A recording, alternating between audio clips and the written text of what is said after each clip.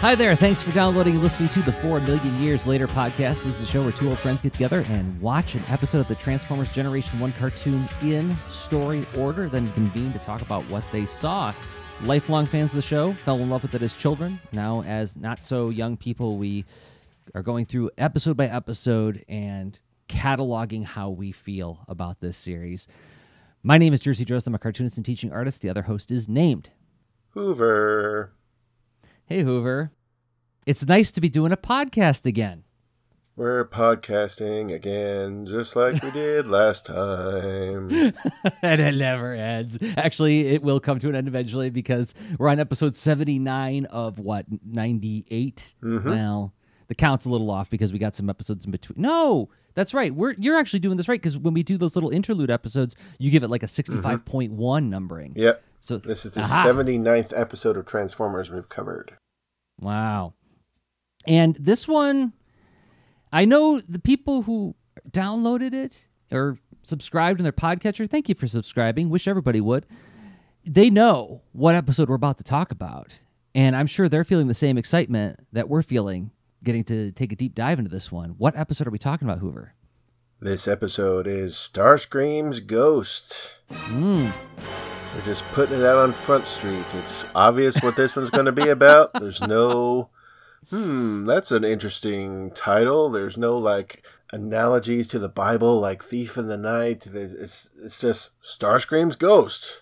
Right. Well, what's also great is everybody, spoilers, Starscream's ghost is in this episode. It's not figurative. It's not like what if he wasn't? Well, I'm just saying it could have been like an episode where there's like a cult of Decepticons on Cybertron who worship Starscream, right? And it's like the ghost of Starscream, casts a shadow over the Decepticon army because there's this new uprising, and Starscream has nothing to do with it. He's long dead. But no, his ghost actually appears just like Boo Berry in this one. Spoiler alert. And we're gonna hear Chris Latta again. Very exciting. But yeah, another spoiler, we're going to have a lot to say about this one. And I think you'll agree with me. It's a really good episode, not just because Starscream's in it. It feels like This one is, we have been on a run of kind of to episodes. Fight or Flee, I'm still, I'm still kind of getting over the hangover of being really mad at Rodimus. And so to land on this was just like, oh, that's right. I love this show. And it's nice to love it again and not have to make excuses for it. Well, at the time, people were just bigoted. That's all. No, we don't have to say anything like that now. We can say, no, this is actually like a well-constructed, solid episode with some flaws. But I think the pros outweigh the cons. Who wrote this one? It must be somebody who has had a ton of experience in this series. Well, weirdly enough, this one is by Mageen McLaughlin, who is not only new to Transformers, but apparently new to everything, because according to IMDb, this was her first writing credit. No way. She would later go on to write for the Police Academy animated series, one episode of the Deke G.I. Joe cartoon, a couple Smurfs episodes, 8 episodes of the 90s Spider-Man cartoon, 3 episodes of the 90s Hulk cartoon, and some Clifford the Big Red Dog. So she wrote a lot of animation. But according to IMDb, this was the first. Wow, what a debut. So we'll talk a lot about that later because I have questions. All right. So, but for those who haven't watched this in a long time, where can they go to refresh their memory of how awesome this episode is? You can go to the Hasbro Pulse channel on YouTube, or if you'd like to go to Tubi.tv at Season 3, Episode 9. Season 3, Episode 9 on Tubi.tv, everybody. Pause the podcast. Go watch it. And see if you, take some notes. Take some notes on your observations, and then listen to our take on it. And then meet us over on Facebook, where we can all talk about, the things that we liked, we didn't like, things that we thought were weird, that weren't so weird, how well constructed this one is in terms of act breaks. Oh, it's just so good. I'm so excited. I guess I should curb my enthusiasm by reading the IMDb log line, which is actually a log line this time instead of a paragraph. Okay, here we go. And once again, everybody, for those who are new to the show, I never read these ahead of time. Hoover puts them in the notes, and then I read them for the first time to see if I get caught on any of the grammatical anomalies that can show up when things are crowdsourced on the internet. Here we go. After being exiled from the Decepticons, Octane has become a smuggler. While being hunted by the Sweeps, he inadvertently awakens the quote-unquote ghost of Starscream, who possesses Cyclonus and starts plotting his revenge. Why is ghosts in quotes? I don't know. Sounds like someone who doesn't believe in ghosts wrote that. Yeah. Yeah. Yeah, apparently there's a ghost of Starscream. Yes, there's a scene of Octane with like green goggles and a flashlight knocking on the wall and looking at dust particles saying, "Is anybody there? Is anybody there?" That's a Ghost Hunters reference, everybody. Okay, so let's dive into the episode, Hoover. Where do we begin? Well, as we open, we see the word Starscream's ghost appear on our screens, and simultaneously thousands of little children erupt into "what?" as they all decide to not change the channel for the next few minutes. But beneath those letters, we see the planet of junk and a handful of Junkions working some kind of conveyor belt assembly line or disassembly line or something. But then who walks up but Octane, star of last episode? He tells the Junkions not to make the load too heavy, as last time he could barely get to Cybertron.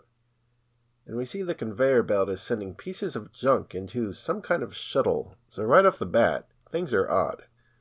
Octane's hanging out on junk, and he's going to fly a shuttle to Cybertron where Autobots live. But no time for answers just yet, as we're switching perspective. We transition to somewhere where one of those Skuxoid creatures is standing in front of a throne, an empty throne, cowering.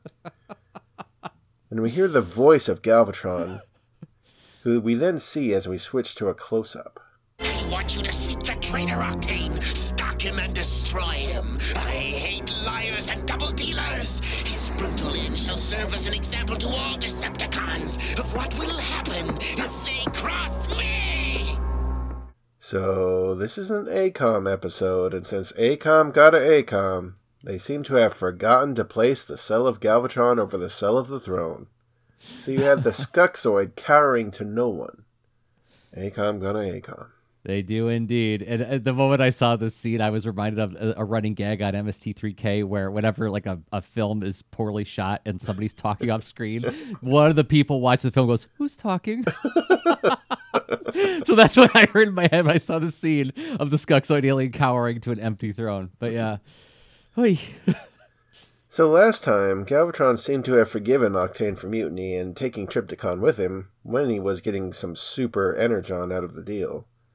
But now that the Autobots busted up that little plan, it seems that Galvatron is mad at Octane again. And you know what? That checks out given Galvatron's mood swings. So as we hear this rant from Galvatron, we see this Skuxoid take off in a ship and arrive at junk and start creeping around. We see him messing with a device of some kind, and we hear wind-up and ticking noises that make us think, this is a bomb. The Skuxoid puts the device on the conveyor belt, and it is dropped into the ship with all the other pieces of junk. Yeah, it's a good idea to do a quick little back 10 on your podcatcher to listen to that bit that Galvatron was saying a moment ago, because while he's doing that speech, as Hoover just described, we see Galvatron saying it, and then it cuts to the Skuxoid actually acting out the plan before Galvatron's speech is over, as if to like speed things up. We'll fast forward by, yes, here he is ranting, and here's the Skuxoid actually going off on the mission to kill Octane for Galvatron. It's not animated great. Nothing in this episode is, but that is structurally a really nice piece of efficient storytelling. I don't think I was confused when I saw this as a kid. Right. But it gets things moving, so we don't have to do an Autobot Decepticon emblem scene change to see the Skuxoid on the planet of junk. We see him get there, right? So it's nice. Let's give him a high five whenever we can. Octane tells the Junkion that that's enough and to stop loading the shuttle. The Junkion gives him what sounds like a sarcastic goodbye, and Octane retorts, I'd probably be a jerk too if I was made of junk. Now, did you take that Junkion's remark as sarcastic? I always thought he was just being saccharinely kind, and that's why Octane's telling him he's a jerk. Yeah, I don't think that the Junkion is intentionally being sarcastic, but I think his way of quoting the commercial just sort of can come off as sarcastic. But it sounds very sweet, like, oh, have a wonderful day, Octane. It's like that kind of tone. And then, yes, and I remember as a kid thinking it was really funny that Octane is a guy who just, when he's met with kindness, like calls it out as being like, oh, yeah, you're a jerk. Not like a jerk like you're a mean jerk. You're a jerk like you're an idiot. So, once again, Octane feels like a breath of fresh air compared to what we've gotten in terms of Decepticon traders. We had Starscream, who was capable. But then we had Blitzwing and Astrotrain, who were not, let's say it, they were dum-dums when they turned on Megatron. We haven't had, and that we had the Combaticons, who were pretty good. They were effective and, cruel and calculating in their way. But now we got a guy who's like a guy you'd work at Burger King with, who's like a Decepticon trader, right? Yes. So it feels really fresh. And I remember feeling kind of excited about this character, and this is before I saw the toy, everybody, so I still had room to be excited about the character. Octane then enters the large shuttle, and it takes off. We see him sitting at the controls, adjusting switches and hitting buttons until he has everything just right. But we see that these adjustments are not to plot a course for the ship or to alter his flight path. He's bringing up an image of a girl robot on screen, one looking a lot like RC. Well, a lot like RC, who had cosmetic surgery done to amplify certain parts of her body. Let's not skip that part. And I'm asking myself why they put this in. Are they just trying to convey that Octane is skeevy? Or is this just a case of the writers, once again, just slipping in adult humor wherever they can? Did you have any thoughts on that? I actually have an observation on that, because there's several moments in this episode where I feel like the writers are dropping in stuff just for grown-ups to get, which I'm of mixed mind on. I think I've gone on the record to say that I traditionally or typically I don't like it, because I don't like things that are meant for the adults to chuckle and the kid to be confused about. But in some of the cases of some of the jokes in this episode, I got them years later, and it made me appreciate the episode more. But yeah, as a rule, I don't really care for that. But I think as a child, I mean, I was 13 at this point, and I was aware that adults had these magazines that had pictures of ladies what had no clothes on. and the way I knew was because kids in my class would sneak them into school and show them to everybody, look at this, So I knew what the scene was about, and I got it. Like, okay, so the Octane is just like, he's like that creepy kid who's always showing me those pictures in his dad's magazine, I don't think I got the full joke of it, but I think it's enough that it was part of our, and I have to imagine in a modern day, in a YouTube / Pornhub world, this is, for better or worse, something that a lot of young people are at least dimly aware of. So I don't feel like this qualifies as purely for adults, but it does feel like, ooh, would this have worked on a network cartoon? I don't know. I think it's probably was like something they could put in because it was in syndication, right? Could be. If I had to guess, they're just trying to make Octane more relatable, show that he's not like the serious-minded other Decepticons. And a show that too often just paints the Decepticons as mean bullies and nothing else. Maybe they're trying to tell us every way they can that this is not a typical Decepticon. In fact, Jersey, what it did remind me of is how Giffen and DeMatteis portrayed the Justice League International. Octane doesn't feel too different from Booster Gold or Guy Gardner here. I feel like the writer's saying, look, not all Decepticons are chaotic evil or even lawful evil. Some are just unscrupulous, if I can mix my role-playing game metaphors there. And we also have to bring up the fact that he's basically a truck driver now. He's apparently he's just hauling freight. Like they say in the IMDb logline, he's smuggling. I don't think he's smuggling. I think he's just shipping freight from Junkion to Cybertron now. And it's like, oh, how the mighty have fallen. He basically owned Trypticon last episode. And now he's shipping freight, And I like how comfortable he is doing it. Well, got a long trip. Might as well load up some, Robo girly magazines while I'm on this long trip. So yeah, I think they're trying to just say he's just like a regular guy who doesn't necessarily, he's not a charming smuggler like Han Solo or anything. He's just like a regular guy who just isn't super, like you said, he's unscrupulous. He's not super ethical. He doesn't really care. He's just trying to make his way in the universe as best he can. Yeah. And there is something relatable about that, actually. Then suddenly the ship begins to shake, and then it blows up thanks to the bomb that the Skuxoid planted. sending Octane careening through space, cursing Galvatron's name, knowing he was behind this. We then see another ship happen by and extend out a sort of rope for Octane to grab onto. It pulls him in, and we see inside the ship is full of different aliens and creatures. Yeah, there's a weird pan here as we look across this room, and there's a whole bunch of bizarre, I don't want to say Florodary aliens, but they share some DNA with Florodary aliens, right? Mm-hmm. And they're all just standing around tables with steaming food in front of them, and they take a full 4 seconds to do this pan here, and it's the aliens are really wild looking, super bizarre, but I am super here for broadening the Transformers universe more so than what we did in, say, The Gambler, right? Mm-hmm. Where this feels like, we're looking at whole Lord Geikani and the Animalians and all that. It's like a whole new piece of the galaxy we never saw before. Now we're seeing run-of-the-mill, just work-a-day Decepticons trying to haul some freight and then running in with some kind of, I would say is this some kind of passenger ship where a bunch of aliens are just sitting around eating? Is that what's going on here? We don't know. It's so strange that just the idea of that a ship would see another ship explode and then have a rope to lower. And then they pull the person in and there's just people sitting around eating. It's if you want to, there's plenty to question here.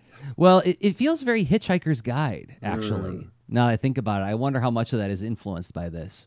Because it's a bunch of unimpressed aliens just going about their business. And Octane seems kind of unimpressed, right? His reaction when he gets to the ship is not whoa! Right.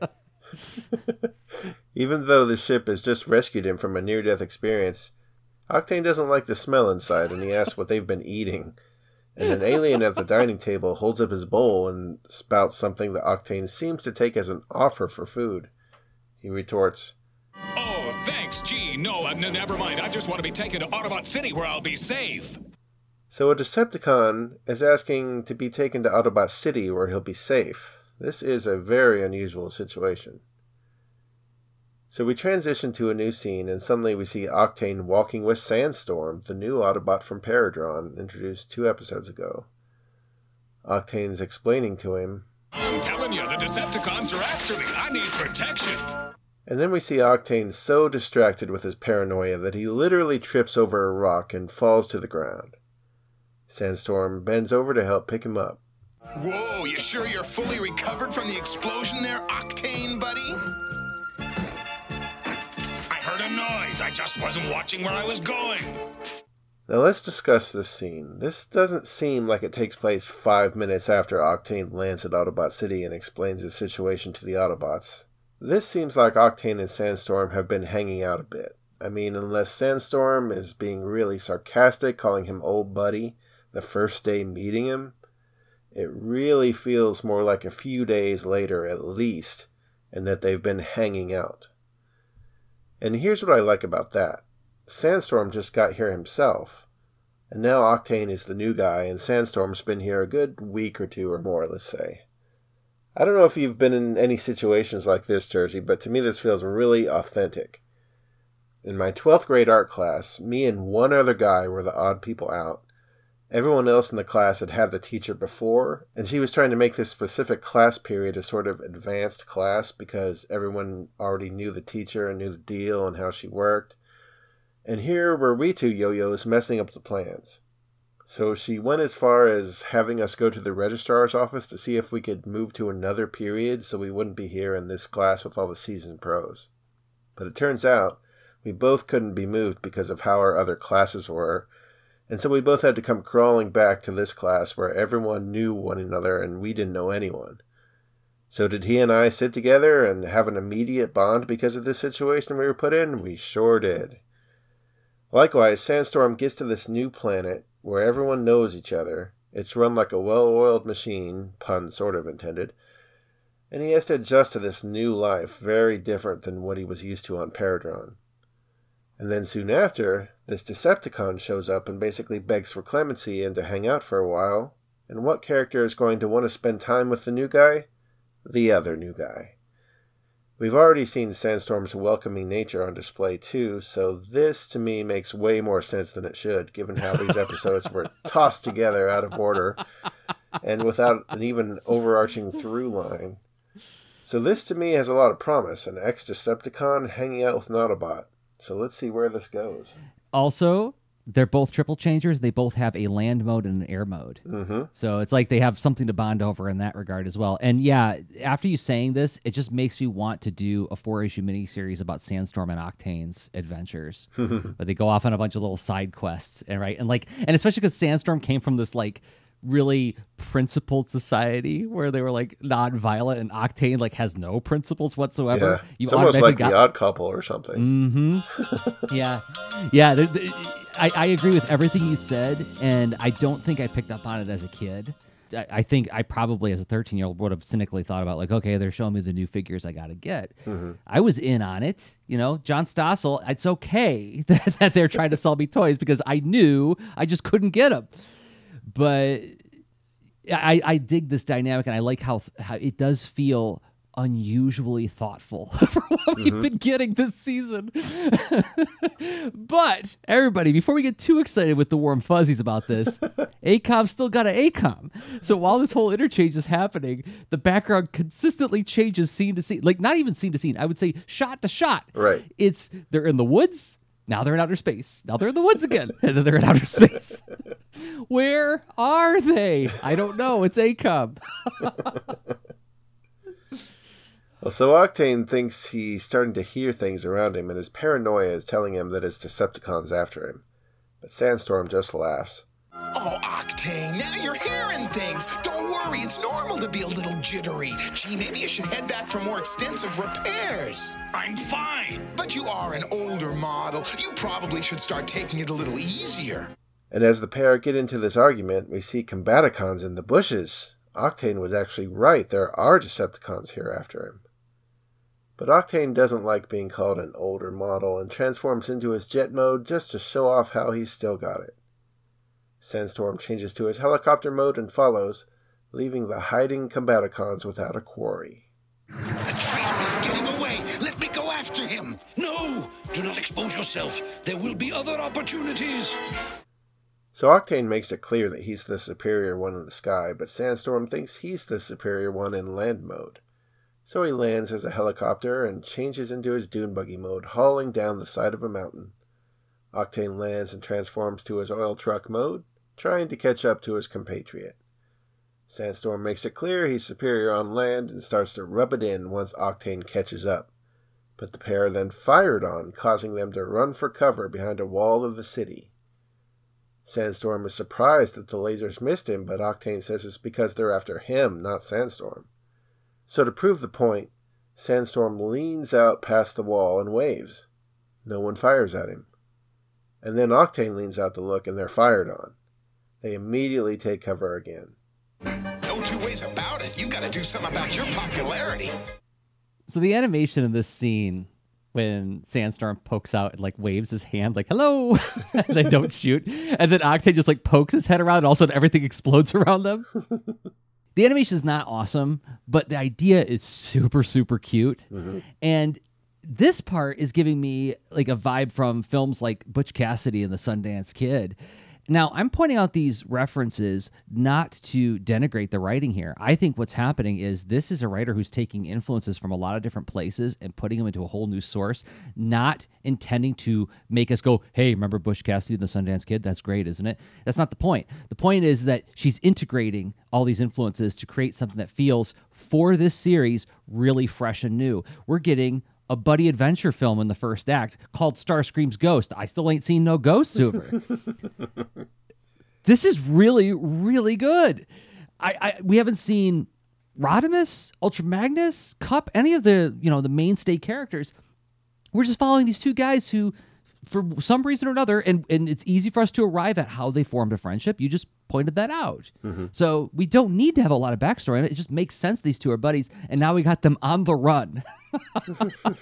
and with like a lot of that kind of like lighthearted back and forth between the two of them while it's going on.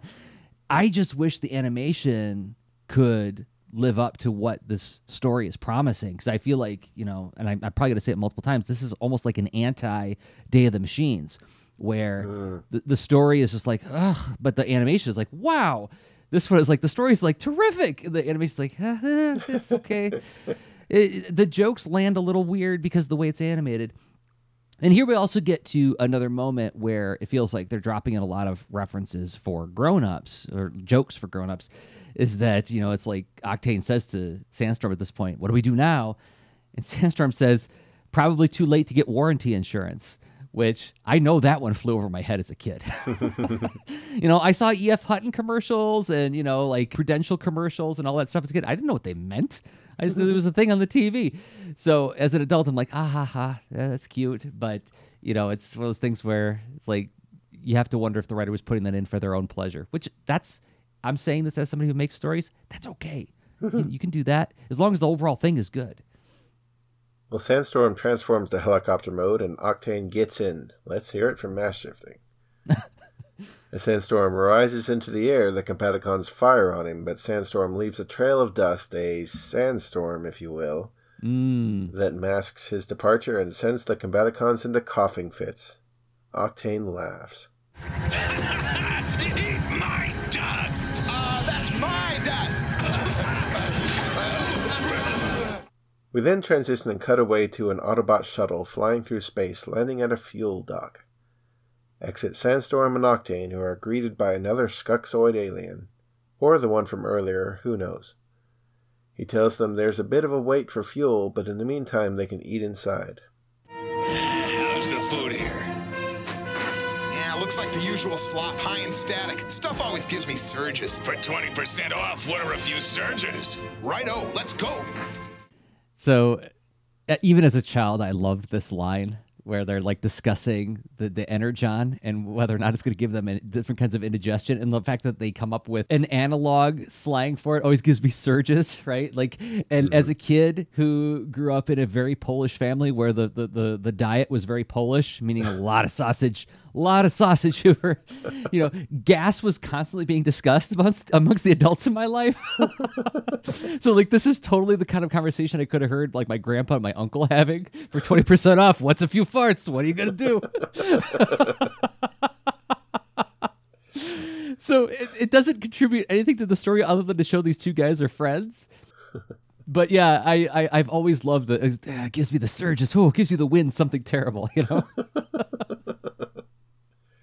Well, the pair enter the restaurant, walking by some feuding aliens, and they pay it no mind as they come to an overturned table that they put back and sit down at. Yeah, before anybody gets too excited in the description of this is not the Star Wars Cantina. These tables are like giant, just clear metal tables, and there's like nothing on them. People are just like sitting in chairs like 50 to 20 feet apart, just like pointing at each other. And it's like, okay, yeah, it's another ACOM background. It's colorful, it's pretty, but it doesn't feel like any specific place. This could be on Cybertron for all we know. Mm-hmm. They take in the scenery as an alien waitress brings them some Energon to snack on. Now this Energon isn't pink, it's not even glowing. It looks like cheese squares. And Octane gobbles them all up, then starts pontificating. Sooner or later, they're gonna get me. The Decepticons? Yeah, Galvatron can't afford to let me live. Well, that's his tough luck because I'm gonna keep you around. And as they talk, we see the Skuxoid lurking around, hiding behind a column and pulling a gun. Octane casually juggles as the Skuxoid points his weapon at him from behind to where he can't be seen. And we head to our first commercial break. So we're done with segment 1 of 3 segments, and still no sign of Starscream or a Ghost. This episode is taking a while to get going, but I'm for it. Yeah. So, yeah, the Energon that Octane is both eating and juggling, I thought they looked more like orange wedges, and they're like on toothpicks or something. It's a very strange thing, and it confused me as a child, still confuses me as an adult, like, because the waitress comes over and says, here's your Energon, tall, dark, and metallic, which is like, okay. but yeah, they look like those gummy orange wedges that we used to get as kids. Right? So yeah, Octane is like, he's got his back to the camera and he's like juggling them for some reason. We don't really know why. He's just like sitting there talking to Sandstorm. And I guess they're trying to show he's relaxed. He is unsuspecting. There's a gun at his back. So, I'm all in on this episode so far, Hoover, but I can always take a break to buy things. So What will we buy in this commercial break? Well, so here we are at break during Starscream's Ghost, and we find we're met with ghostly commercials. Oh. Like this one for Ghost Castle from Milton Bradley. Who's brave enough to play Ghost Castle? The victim's journey, room by room. They take their chances. Along the way, anything can happen, and usually does. To win, you must reach the coffin and lay the ghost. Will anybody survive Ghost Castle from NB Games? I don't know how you found this game over. I have no memory of this game whatsoever. It's got kind of like a mousetrappy thing going on with it. Is that what's going on? It's very busy. There seems to be a lot going on in the game. Yeah. It's one of those games where I just like the commercial alone makes me feel like, oh, there's be a half hour of explanation of how to play before we can actually play it. Yeah. I'm sure some people see commercials for a game like this and go, wow, look at everything that game involves. It looks fun. But I just envision like a 6-page rule sheet that you fold out when you open the box, and they go, oh no. Yeah, the ghost can pick you up. They can take you over there. You can move over here. You can switch spots over there. A cage falls on you here. It's like, whoa, that's a lot. And then there was those weird Ernie and Bert ghosts like watching through the window the whole time. So you didn't sell me on Ghost Castle. Like I got it. There's a lot of things that can happen, but there wasn't enough of a, what it didn't have is it didn't have a middle-aged man with a mustache trying to sell me on it, like the Pizza Party game, right? If you would have had that, I would have been in. But so I'll say that's okay. I don't need the Ghost Castle. What else you got? Well, if we'd rather get some action figures, maybe we can pick up some Supernaturals from Tonka. I think some of those are supposed to be ghosts. Supernatural! Now you can join the battle between brave Lionheart and the evil Skull and their eerie ghostlings. Lion, you're done. Now, Master. They change to fight with ghostly might. Turn them into the light, and they change into even more powerful creatures. Now, the mighty is free. Take this! Supernatural. Lionheart, Skull, and Ghostling sold separately. New from Tonka. The best part of this commercial is the end where the kid goes, take this! And you hear the other characters go, ah! Oh, it's so good. He gets cut off way too fast. The kid's supposed to go like, ah! But it's like, ah! But, it's kind of a hard sell, this idea that their main play feature is that you turn them this way and the face looks like this. You turn them that way and the face looks like that. So, like, you got a hero who turns into a werewolf, which actually is a pretty cool idea. He's like a knight who's a werewolf. Come on. What other property did that kind of twist? And the villain is like some kind of ghoulish ghost who turns into a skeleton dude. So if you turn them this way or turn them that way, they don't really turn into it. It's the sticker on the toy that changes. Hologram sticker, so 80s. They were very cool. And I had some Supernaturals as a kid. I had the little tiny, the short ones that were actually, they were ghosts. So I'm so captivated by the idea of noble knight werewolf hero that I have to get it. So yes, I'll take 2. Thank you. Well, as usual, shopping has worked up my appetite. But no need to go off theme, as Count Chocula cereal now has ghost marshmallows. It's true! There are ghosts in Count Chocula! And they're here! Oh no! There they go!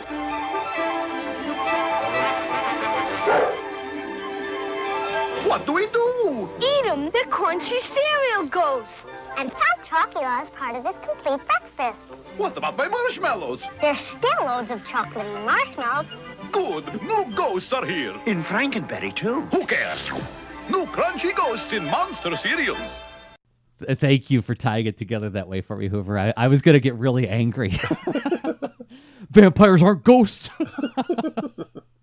But there's ghost marshmallows, and the cereal was shaped like ghosts too. I forget what it was shaped like before they became ghosts. Do you remember? No. It doesn't matter. But what bothers me the most about revisiting these monster cereal ads is like, why do Count Chocula, Boo Berry, and Frankenberry hate each other so much? It is kind of odd.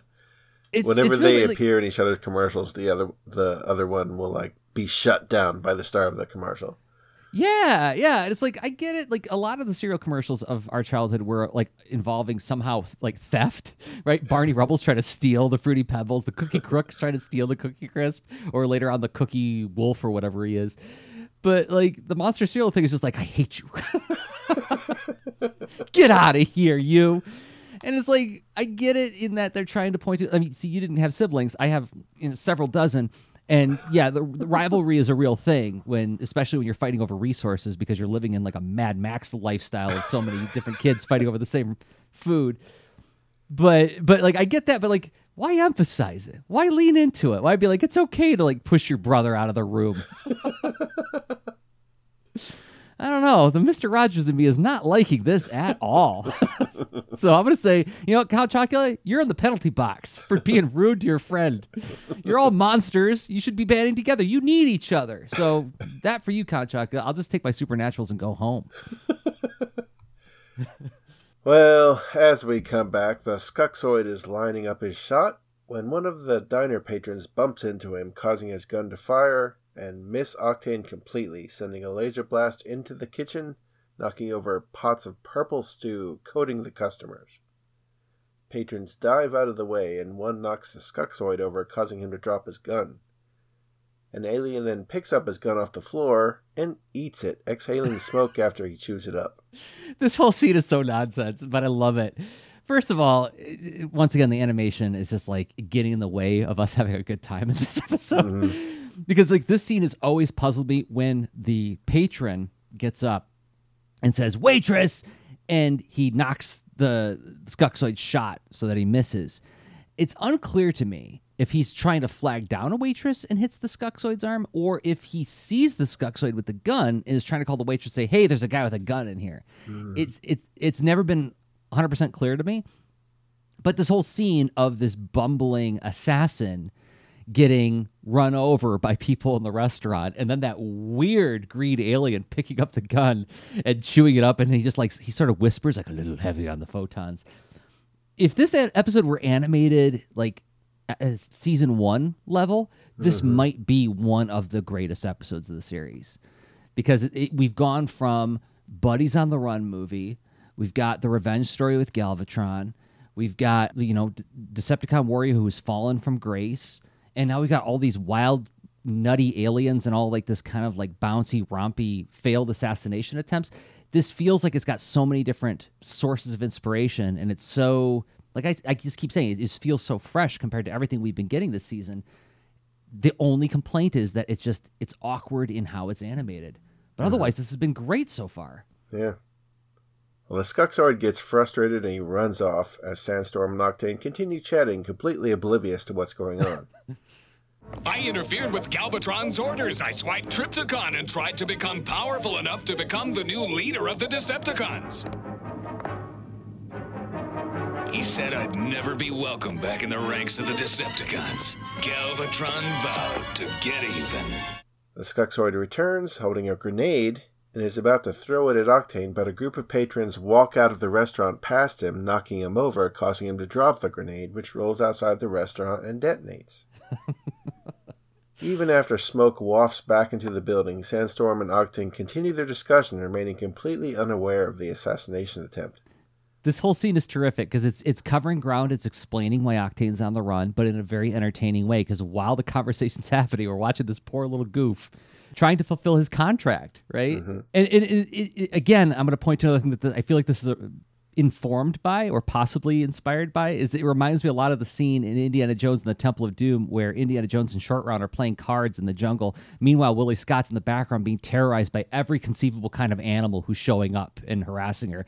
And like they're just in the foreground just calmly playing cards, right? It feels just like that if I animated it. Frustrated that all his attempts have been met with failure, the Skuxoid just decides to run up to Octane and jump on his back and beat the hell out of him. He screams in frustration. Take that, you overgrown tin can! In fact, I didn't want this job! I had to take it! I've got a wife and kids! I have to deactivate you! Look, a guy's gotta make a living! Don't you understand? And it's only then that Octane notices the little guy pounding on his back, not much bigger than Octane's head. He grabs him and brings him down to the table. I only want to hear one word from you. The name of the guy who hired you. Galvatron! Looks like Galvatron's getting a little hard up for troops. And then, just deciding the Skuxoid is beneath them, the pair just up and walk away, with Sandstorm reassuring Octane he'll be safe on Cybertron. So, I remember as a child this scene, and the moment I heard him say, "I have a wife and kids," I was like, "Oh, he's not a little creep. He's just a guy trying to do his job." I instantly was imagining a little baby pig alien at home going like, "Oh, Mama, I'm so hungry." And then I feel so bad for this guy. And then the fact that Octane basically puts him in a little chokehold. You hear him do that little Galvatron, and then he throws him down the ground. And then even Sandstorm's like, "Oh, what a loser!" And they get up and walk away. I'm like, man. I didn't really have any strong feelings pro or against this Skuxoid guy. I was enjoying watching him fail, but now I just feel sad. It's reminding me a lot of Slizzardo in The Gambler, where he was begging Defcon for, he's pledging his eternal gratitude, and Defcon's like, "Get away from me!" It's like, man, it's like watching people be rough on smaller creatures is not as easy for me to watch nowadays as it was back then.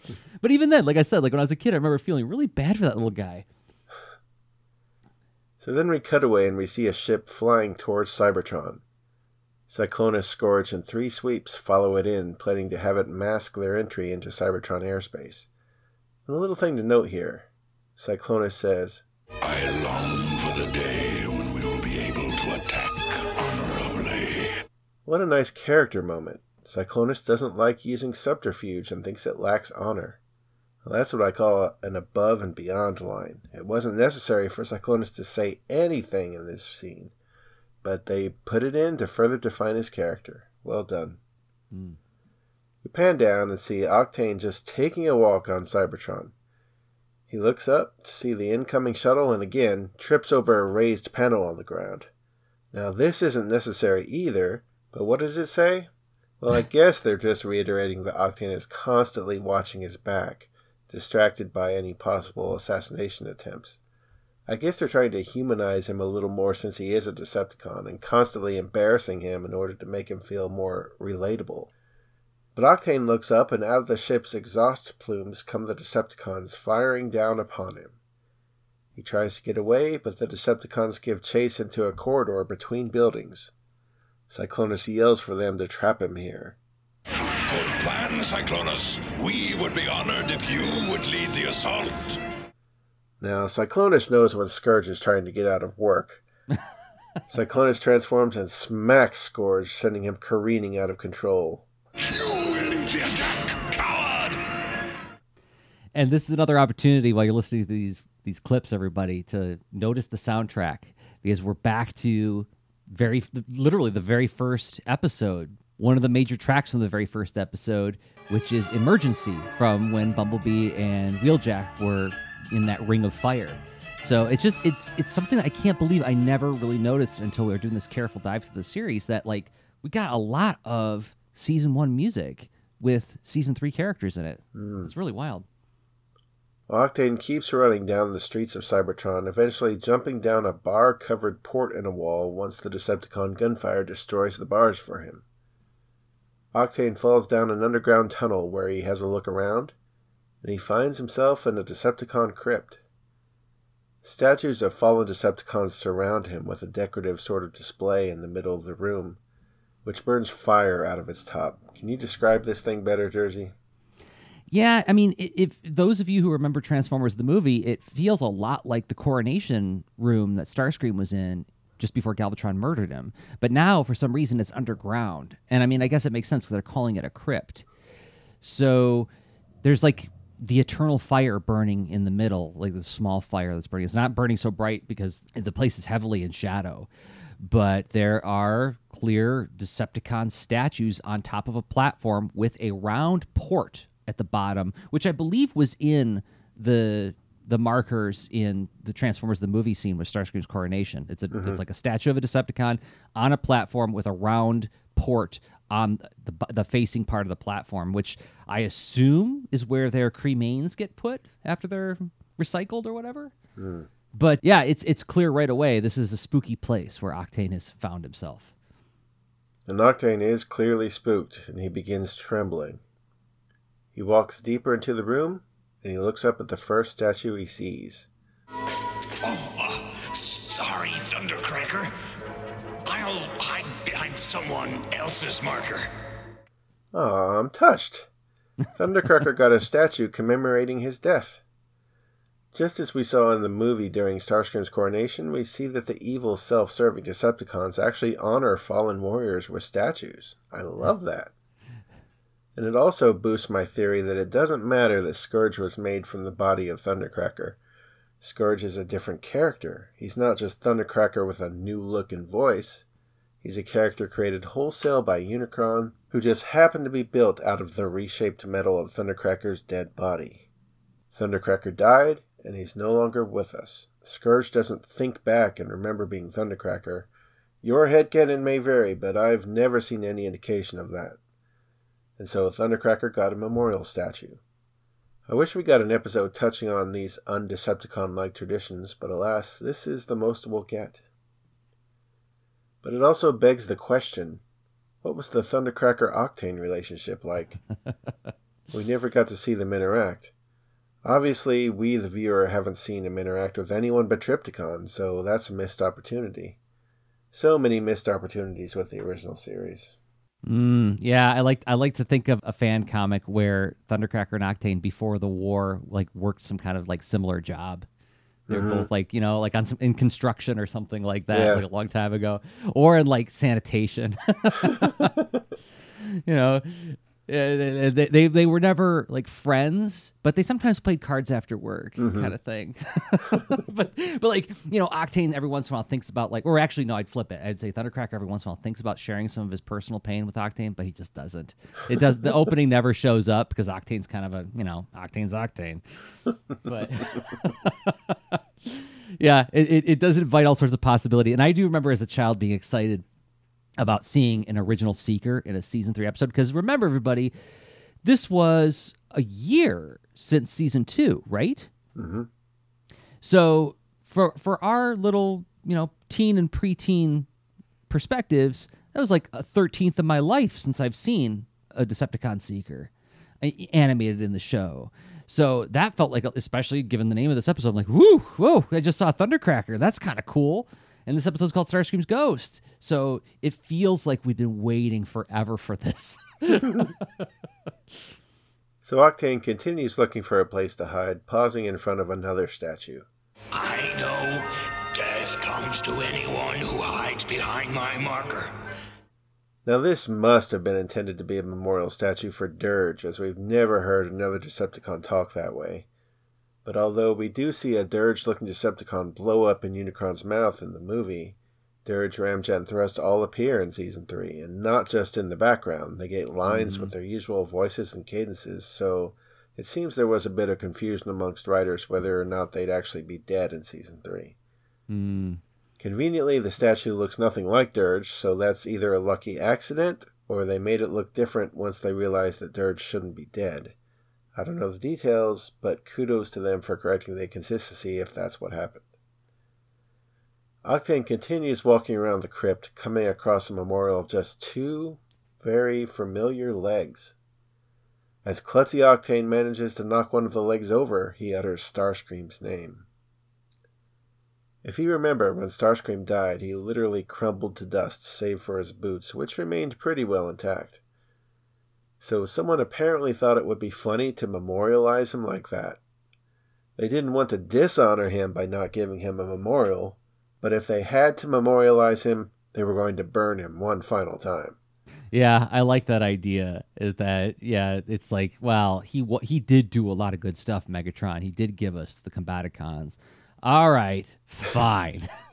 But if we're gonna put up, I would be like, this for you, Starscream. This is the way we'll always remember you. Incinerated. Because the Thundercracker one, he's looking kind of awesome. He's looking down at you in this kind of not actiony pose, but a proud pose. But Starscream, just boots. Just his boots. That for you, Starscream. So Octane knocks over one of the legs, and suddenly we hear a sound. Who is it? Come out, Sweep. I hope it's a Sweep. Now Octane starts shaking, letting his fear get the best of him. He's so scared he partially transforms, about 85% in trunk mode, but with his head still sticking out. I absolutely love this. This idea that a Transformer can get physically discombobulated when they are mentally discombobulated is a great idea. Mm-hmm.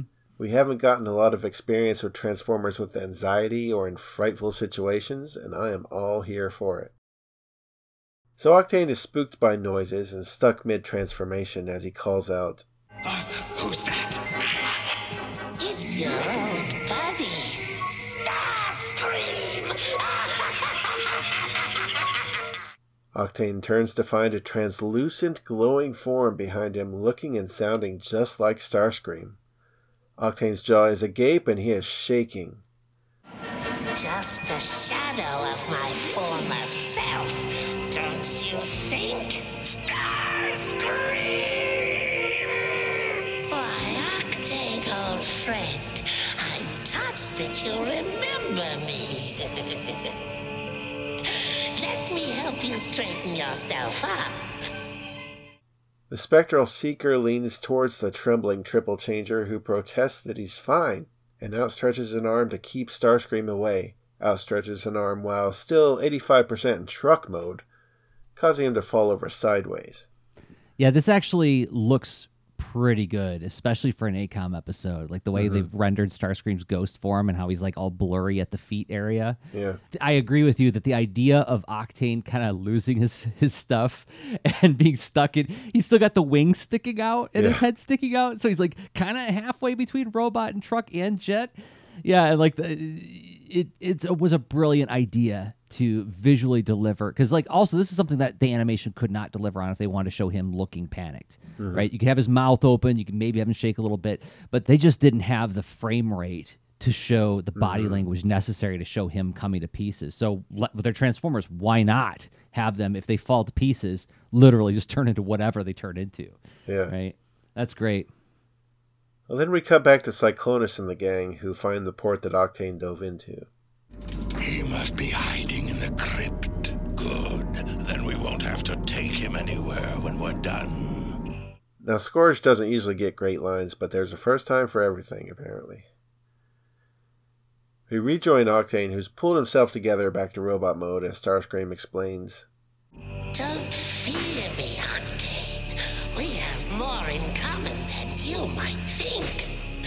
Help me get revenge against Galvatron, who put me in this somewhat insubstantial condition, and I will get you out of your mess. Anything! So let's note some things. We do not know the whys or hows that Starscream has survived as a ghost. We don't know if Starscream knows why it happened. Beast Wars will later sort of half explain that Starscream had an inextinguishable spark, but we never really learn why or how. We don't know the rules behind all this.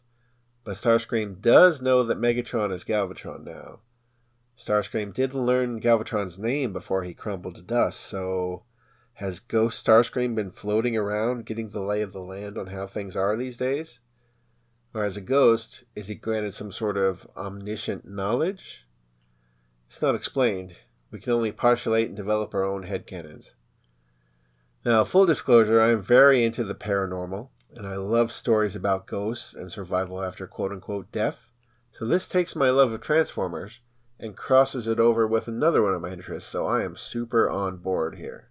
That was going to be my question for you, is how did you feel about Transformers suddenly revealing having ghosts? Now, we know that they have an afterlife of some sort by way of the Matrix, right? Rodimus converses with past Autobot leaders, but you know, if Gears gets killed, we don't know what happens to him, right? Rodimus doesn't go like, hey, I want to check in with my old pal Huffer. I'm still whining. Oh, I'll see you later, Huffer.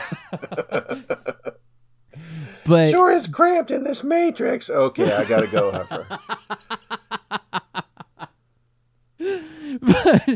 but like to find out that, yeah, all Transformers have some kind of afterlife, I feel like is opening the door for some pushback from some people, right? Because they're living beings. They have a consciousness. And if you believe in like spirituality and afterlife, then it stands to reason that Johnny Five could have an afterlife, right?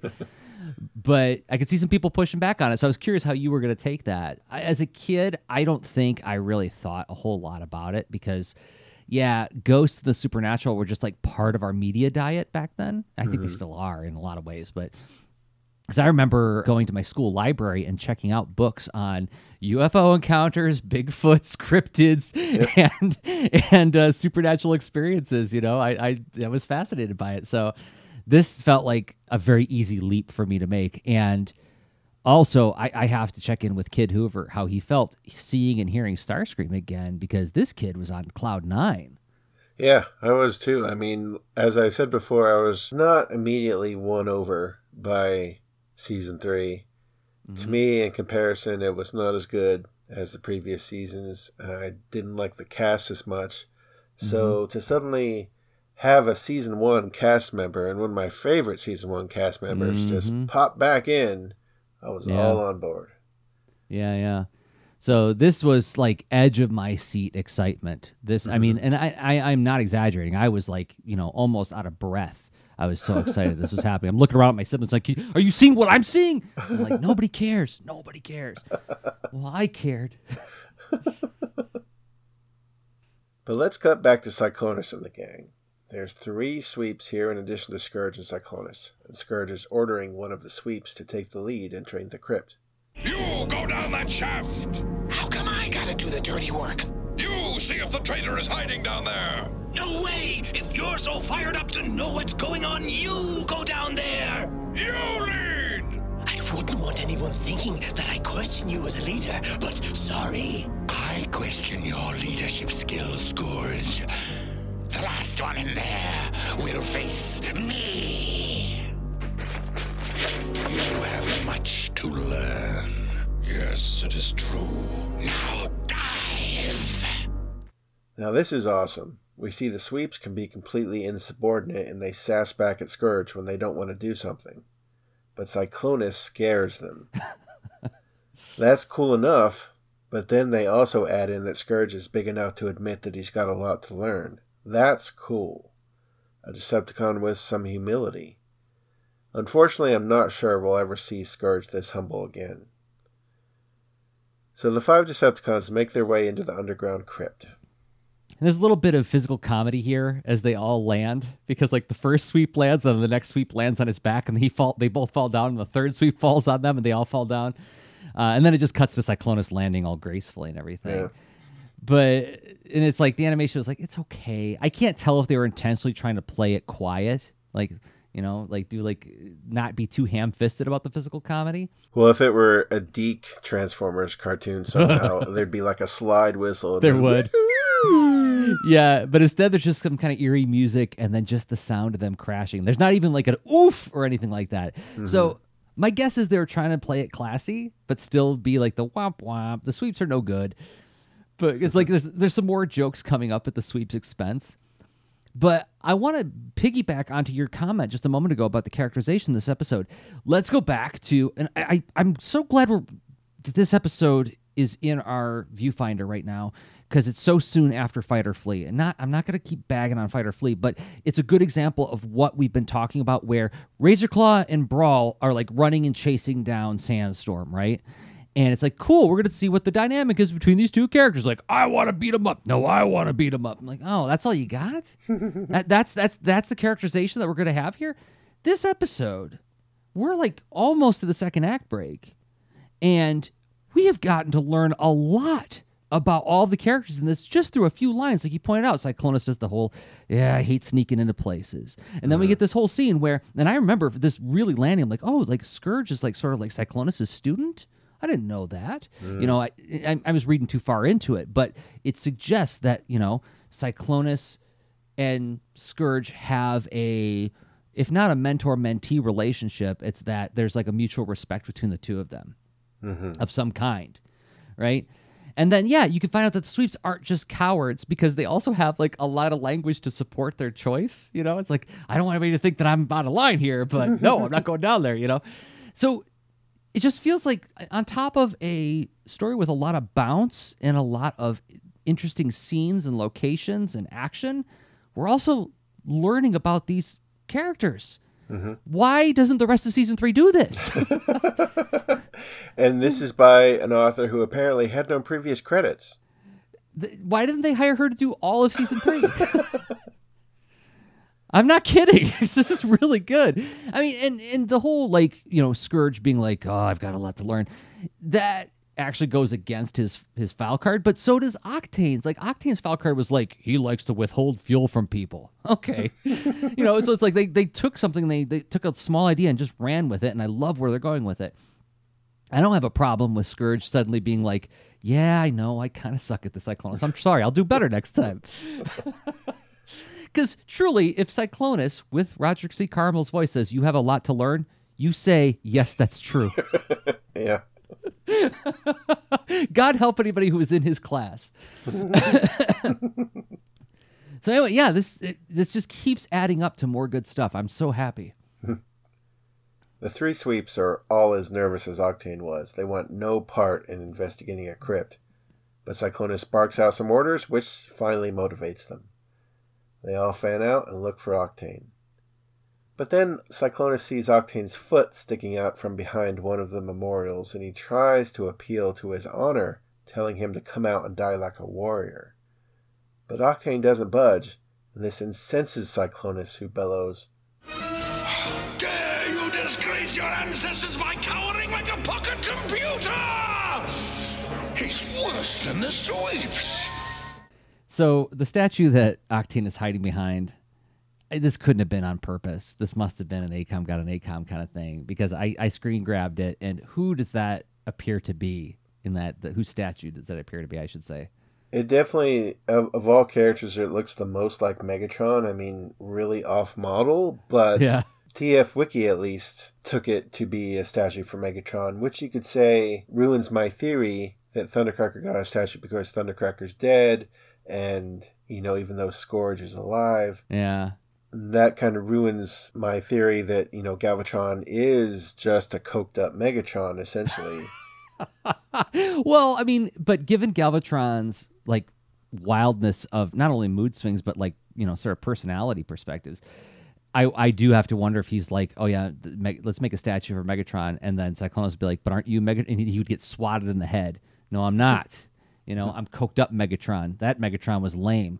You know, he didn't understand Bright Lights, Big City. I do. So, yeah, I have to think that was. I don't think your theory is blown, but it was interesting to me that, like, there's this quick pan down. It's like, oh yeah, that clearly looks like it's supposed to be Megatron. Mm-hmm. But it also opens up a whole new can of worms. Like when Galvatron shows up in Transformers the movie in the coronation scene, mm-hmm. the Decepticons have no idea who he is. He doesn't look familiar. In fact, Little Rumble says, "What'd he say his name was?" Mm-hmm. So they don't necessarily know that he's Megatron rebuilt, but at some point it becomes kind of commonplace. Yeah, fact. because Astro Train says in Five Faces of Darkness, they're the same guy. Well, they were the same guy. Yeah. Unless there's like some sort of like, I don't know, like chip broadcast inside Transformers that like identify who they are, that other Transformers can read. I mean, unless you want to go with a technology like that. I don't know. You've worked in a lot of different jobs. You know, corporate and company gossip is like a real thing. Yeah. So I'm sure it's something where like the sweeps were like talking about it, and Scourge and Cyclonus like, don't you talk about this in front of the other Decepticons. And then like the sweeps are like, don't tell anybody who Galvatron really is. Don't tell anybody. And then they pass it down the line until finally gets to like Swindle or somebody. Like, what? You mean that's Megatron? Shh! Don't tell anybody I told you. I don't know, but yeah, I'm gonna chalk it up to I gotta think that this is just like an ACOM goof. And also, I mean, it's like I think it's a fool's game to try to knit together too much of season 3 because it is so hit and miss. Because like another thing is if you look at Cyclonus, he looks different than what we've seen in past Transformers episodes. Mm-hmm. Yeah, there were a couple different I guess, like, revision levels of the season 3 model sheets, and for whatever reason, all the ACOM episodes are using older model sheets. They got revised, and they somehow did not get the revisions. I see. So and that's another easy way to point out an ACOM episode, because some of the character models are just slightly off. Mm-hmm. And Cyclonus is definitely one of them. Yeah, he looks more vampiric in this episode than he does in, say, The Killing Jar. You know, he's got those big dark, they're not eyebrows exactly, they're like almost like between his eyebrow and his upper lid is all just black. And then he's got like this weird little soul patch on his chin. Yeah. So, and then like the way his laugh lines are emphasized on his face, he looks a little bit scarier than he does in other series. So, yeah, ACOM got an ACOM, but here is Cyclonus about to murder Octane. Octane pulls his foot back so he can't be seen anymore, but it's too late for that. Cyclonus still shrieks for him to come out, wanting Octane to do the honorable thing. Again, like, Cyclonus is like 10 feet away from where Octane is hiding. Yep. All he has to do is like walk 10 feet and he's right there. But Cyclonus, being an honorable guy, he wants Octane to be an honorable guy and say, okay, here I am. Yeah. There's that, and I must have shared the story on the podcast before, but like there's that story of the samurai who's like hunting down the murderer of his master. And he corners the guy, and he begins to unsheath his sword, and then the person who's being hunted in his terror spits in the samurai's face, and the samurai puts the sword back and walks away because he knew he was angered, and if he did it out of his own anger, then it wasn't a noble act. If it was on behalf of his master, that's one thing, but you don't do it for any selfish reason, like that kind of like the nobility of the warrior class kind of thing is what's going on here. And yeah, I know you are such a sucker for this, like This to you is like what Chip Chase pushing all of his courage into his arms is to me. But then, meanwhile, we see a sparkly, translucent Starscream approach Cyclonus from behind, and with Octane now in front of Cyclonus, seemingly surrendering, Octane's vision is fixed on something swirling behind Cyclonus, which Cyclonus immediately notices. Cyclonus demands to know what Octane is gaping at, but just then the swirl of energy envelops Cyclonus, and we get this cool shot of him sort of flashing between his normal exterior and what seems to be his robotic skeleton inside, pulsating with energy. He goes to speak. It's nice to have a body again.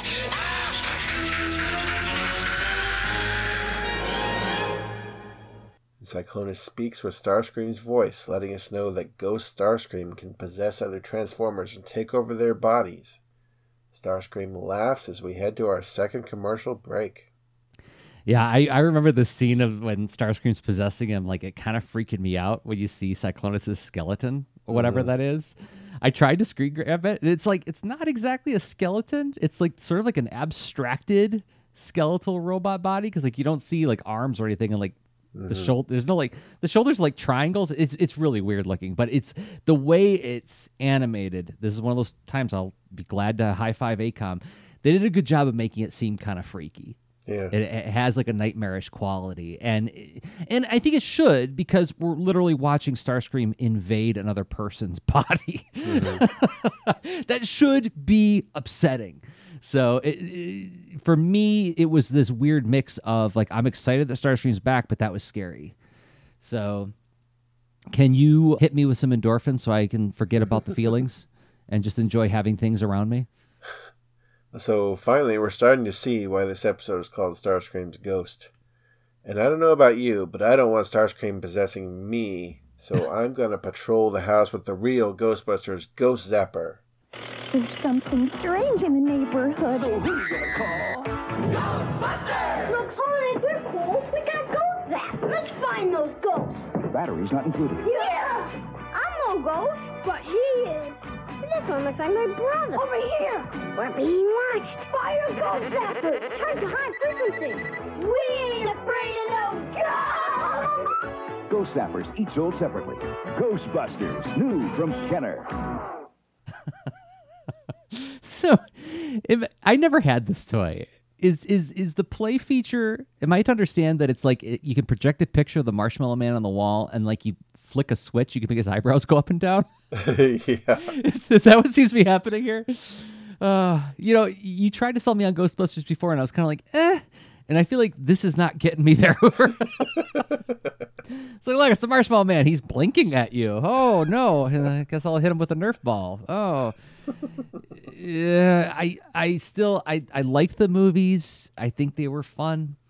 I'm not that interested in running around my house pretending to be fighting ghosts that I have to project on the wall in order to fight them. That's I don't know.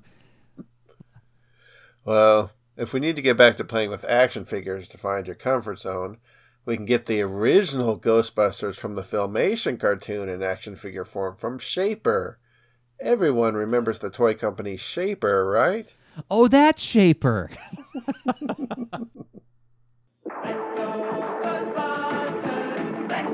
Ghostbuster toys, so much fun, it's spooky. Play Ghostbusters. Let's go! With your own play figures. Come on there, Ghostbusters. Jake has a magic backpack and ghost gun. Primeval has a real cape. Look out, humans. Pull yourself together, you rusty wreck. That's spooky. Ghostbuster figures from Shopper. So much fun, it's spooky. Okay, so I've got my biases, and I'm always going to have more favor for anything Lou Scheimer was associated with. So I think that's part of the reason why I'm just kind of like lukewarm on the Ghostbusters movies. It's like, because I know that Lou Scheimer's show was first and that he had a hard time with like negotiating that whole business. And then they made that Deke cartoon, which was a lovely cartoon, but they call it We're the Real Ghostbusters. Shut up. Lou Scheimer was there first. Don't do that. That's nasty. But so even though the Filmation Ghostbusters cartoon was weird, you know, Jake has a magic backpack. I'm still going to go there. I'm still going to say, you know what? I'm going to support this because actually Alan Oppenheimer as Primeval, that's pretty cool. So I had no idea these toys existed, Hoover. Somehow I missed all of it. Well, I can't imagine that Shaper was a very big company, so they had them all at merchandise. What the distribution was like on these. I think I remember them, but you know, I definitely wasn't into watching the show. I remember trying to watch the show once, and I was just like, I can't do it. It's not that bad, but it is. It's Filmation, or on the same time they're doing Brave Star and He-Man, so it has that flavor to it. So I feel like, you know, if you're like 12 and watching that, it's not gonna work. I think if you were 6, it was probably perfect for you. Mm-hmm. But yeah, it's of its time and it's of its company, but I find it to be very charming. I still love it. Oh, and I gotta track down a Primeval now. So I'll take the whole set. I'm swooping my arms across the table and pushing them all into my shirt. Well, again, I find myself famished after shopping, and coincidentally, here's a commercial for Pac-Man Pasta, with little pasta Pac-Man and ghosts, with or without meatballs. Oh, Pac-Man, I'm beat. And I'm hungry. Thank goodness for new Pac-Man pasta from Chef Boyardee. New Pac-Man pasta? Little spaghetti shaped like us. Delicious. And because Chef Boyardee's packed with goodness, it's great for when we have to eat and run.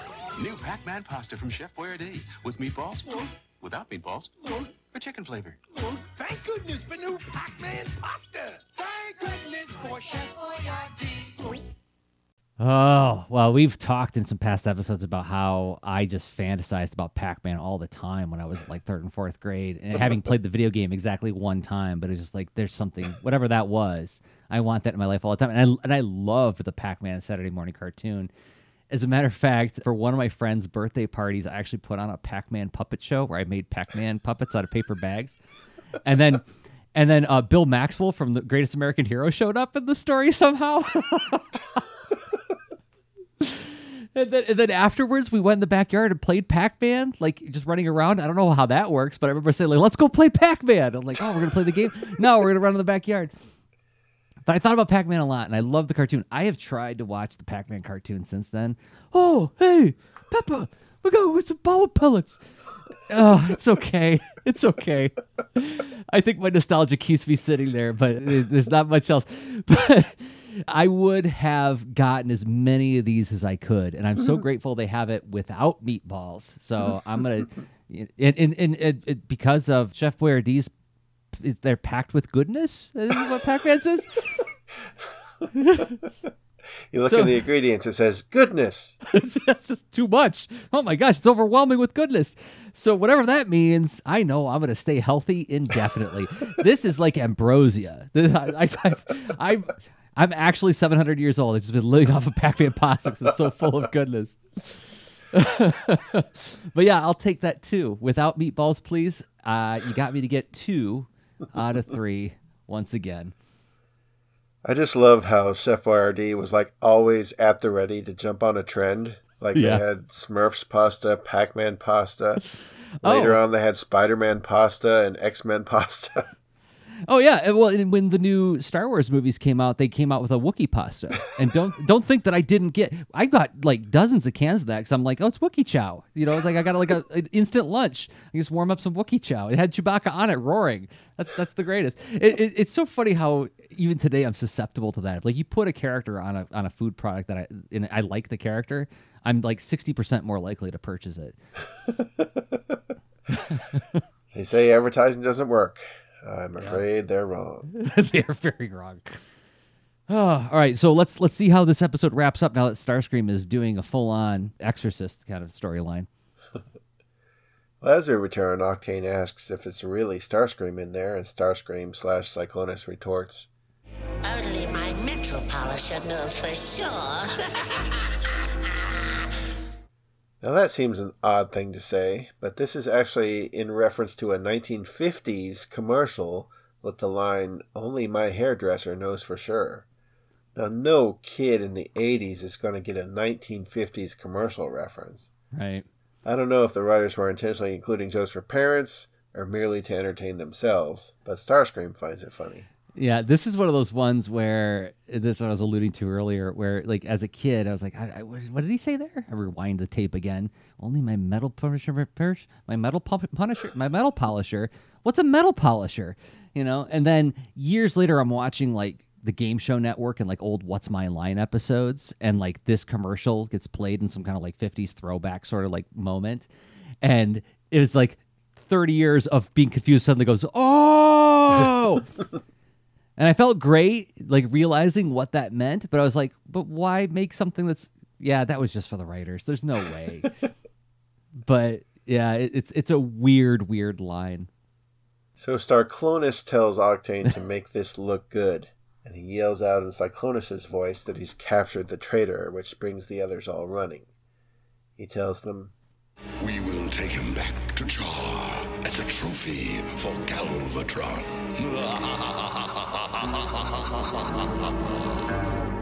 Again, this proves that Starscream knows stuff. When he died, the Decepticons weren't headquartered on Char. When he possessed Cyclonus, did he get all of Cyclonus' knowledge too? Or does he know about Char from skulking around as a ghost? We don't know. Activate headcanon. This line is also great because Cyclonus would never belly laugh like that, but Starscream would. Starclonus then turns to Octane and reminds him to look scared or else he'll really have to kill him. We then cut away to Cybertron where Kup is on monitor duty, seeing the Decepticons and their prisoner Octane fly overhead. Octane's being held in chains by the sweeps. Surprised that the Decepticons have infiltrated the planet, the Autobots launch an attack, with Sandstorm flying in, telling Octane not to worry, they'll rescue him. But this inspires Starclonus to shout, Get out of the way! There seems to be something wrong with Cyclonus' voice. Yes, he sounds like Starscream. No need to be insulting. I love that. Comparing someone to Starscream has become an insult in Decepticon lingo. So Starclonus shoots Sandstorm, forcing him to land, but the aerial bots are here as well on the Decepticon's tail. So Starclonus decides that they're going to fight them on Cybertron's surface, I guess knowing of their prowess in the air. But he keeps yelling orders in his own voice rather than Cyclonus's. The Decepticons find cover on the Cybertron's surface as the aerial bots land and try to locate them. Magnus, Kup, and Rodimus arrive to help, charging in, guns blazing. Starclonus blames Octane for the Autobots getting involved, and the pair play the blame game back and forth, so distracted that Rodimus is able to sneak up behind them and grab Cyclonus by the shoulder. Now let Octane go. Octane is free to go. Starscream. That's right. And if you want a bonus beyond your wildest dreams, you will release us now. And Rodimus just stands there as Cyclonus and Octane take off. The aerial bots are confused as nobody's shooting, but Rodimus yells out, telling the Autobots to hold their fire. So this is an interesting move by Rodimus. First off, Starscream has such a distinct voice that he's apparently instantly recognizable to any Transformer. There weren't any Autobots around to witness Starscream's death, so you have to wonder if they just assumed that he died after the Battle of Autobot City like all the other Decepticons who did. Or, now that they control Cybertron, maybe they'd found the crypt and were able to get confirmation of these deaths? Or maybe to them he was just MIA up to no good. In any case, Rodimus agrees to just let them go. Do you think Optimus would have let them go? I think Optimus would have needed to hear more reasons. But Rodimus is just like, let's see how this plays out. And that seems to be Rodimus's take on anything. Like, in Five Faces of Darkness, when the Autobots were just flying through the air after the ship exploded, he's just, hey, let's just ride it out and enjoy the ride. Yeah. I do think that I feel like there is the implication that there was more of a conversation between him and Starscream here. Mm-hmm. It seems kind of abrupt where he's like, you want a bonus? Well, what does that even mean? What does it mean? You want a bonus beyond your wildest dreams? I kind of feel like he was like, he quickly whispered, I'll bring you Galvatron, or something like that. Yeah. But I do, you're right. Optimus would have been like, well, what assurances do I have that blah, blah, blah. I'm going to hand over, somebody who was seeking asylum with us to you. What assurances do you give me? Rodimus is like, all right, I'm a gambling man. Yeah. This journey through season 3 is really making me question why I love Rodimus so much, Hoover. I think it might be based on, I really think it might be based on 2 episodes. Because I think when I think back, like the case I always made for him is like, oh, he was like to watch the young Prime become the Optimus Prime, but we really don't get very much of that at all. We're like halfway through season 3, aren't we? And most of what we've gotten from Rodimus is like, what are you gonna do? Man. But also what I really like about this is that Rodimus is basically trying to save Octane. Yeah. That's a nice little touch, that a Decepticon who was granted asylum is essentially just treated as an Autobot. And if he's in trouble, they're going to go try to save him. And we're going to get all of our big guns. We're going to bring Superion and Ultra Magnus and Cup, Yep. And we're not just sending out, the throttle bots or anybody. So, no, I think that's great. But it's I guess this is something that had to get cut for time, is that we can't see Rodimus doing the sort of moral hand-wringing that would be required for this kind of moment. Yeah. And in my teen years, as I fell in love with Rodimus as a character, I loved the idea of him and Starscream kind of winking at each other. Kind of like, and then Magnus would be all like, why did you let him go? And Rodimus would turn to Magnus and be like, it's Starscream. If he gives us Galvatron, he's in charge of the Decepticons, how difficult is it going to be to destroy the Decepticons or defeat the Decepticons, right? Mm-hmm. I feel like that is a very Rodimus-y kind of gamble to play that Optimus would never do, but that's why they're different characters, and that's why I like them both different ways. You can like more than one thing. It's like when a stepdad sits you down and says, look, I'm not your father. Don't compare it to that, because I think that's how a lot of guys our age really felt about Rodimus. Stop kissing my mom. Yeah, some guys took it a little too hard. It's just a pretend TV show, everybody. It's okay. I believe in characters too. So Starclonus takes Octane to Galvatron, who actually gets to sit on the throne this time, thanks ACOM, and not be invisible. I ordered this traitor destroyed! I thought suppose I'd leave the pleasure of deactivating the miserable traitor to you. Besides, he might have information about the Autobots. Yes, we shall interrogate him.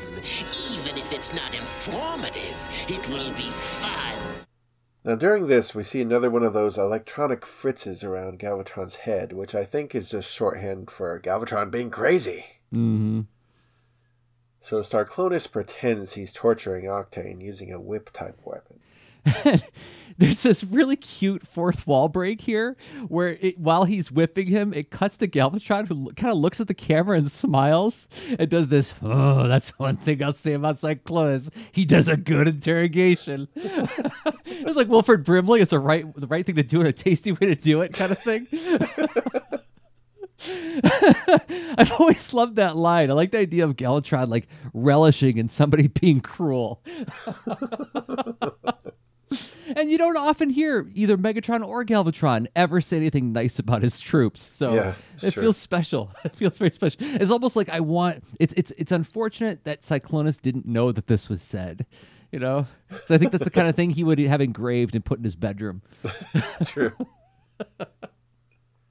So Octane is getting whipped, and then at Starclonus' urging, he finally says he'll talk. What Octane reveals, we don't know, but we can deduce it from the next scene. But before we go to the next scene, we do have to take a moment to notice, and I know it's an ACOM episode, everybody, but look at Char. Char is looking a lot different at this point in the season. It's really been built up. Galvatron's put those Constructicons to work. It's like, if we're going to live here, it's not going to look like a piece of crap. It looks have some buildings. It looks more like Cybertron. Yep. Without a lot of the plating on it. But yeah, it's interesting. I never noticed this until now, that Char eventually becomes not less of a wasteland, more of just like an evil Cybertron. So then we cut away to an unfamiliar location where Rodimus stands alone. Starclonus, Octane, and Galvatron arrive, and they seem to be expected. Galvatron says he's lived all his life for this day. So we are led to believe that Rodimus has requested a one-on-one showdown with Galvatron. Now, Rodimus is definitely in on this, so I guess either Octane or Starclonus radioed him with the details, and they've told Galvatron that Rodimus wants a one-on-one battle. So Rodimus pulls his gun, but suddenly Galvatron says it's more honorable to fight without weapons. So Rodimus tosses his gun aside and comes out swinging. It's an ACOM fight, so it looks pretty bad. But Rodimus gets some good hits in, and once Galvatron gets the slightest advantage, he asks, Had enough, Prime? Shall I end it for you quickly? Not quite!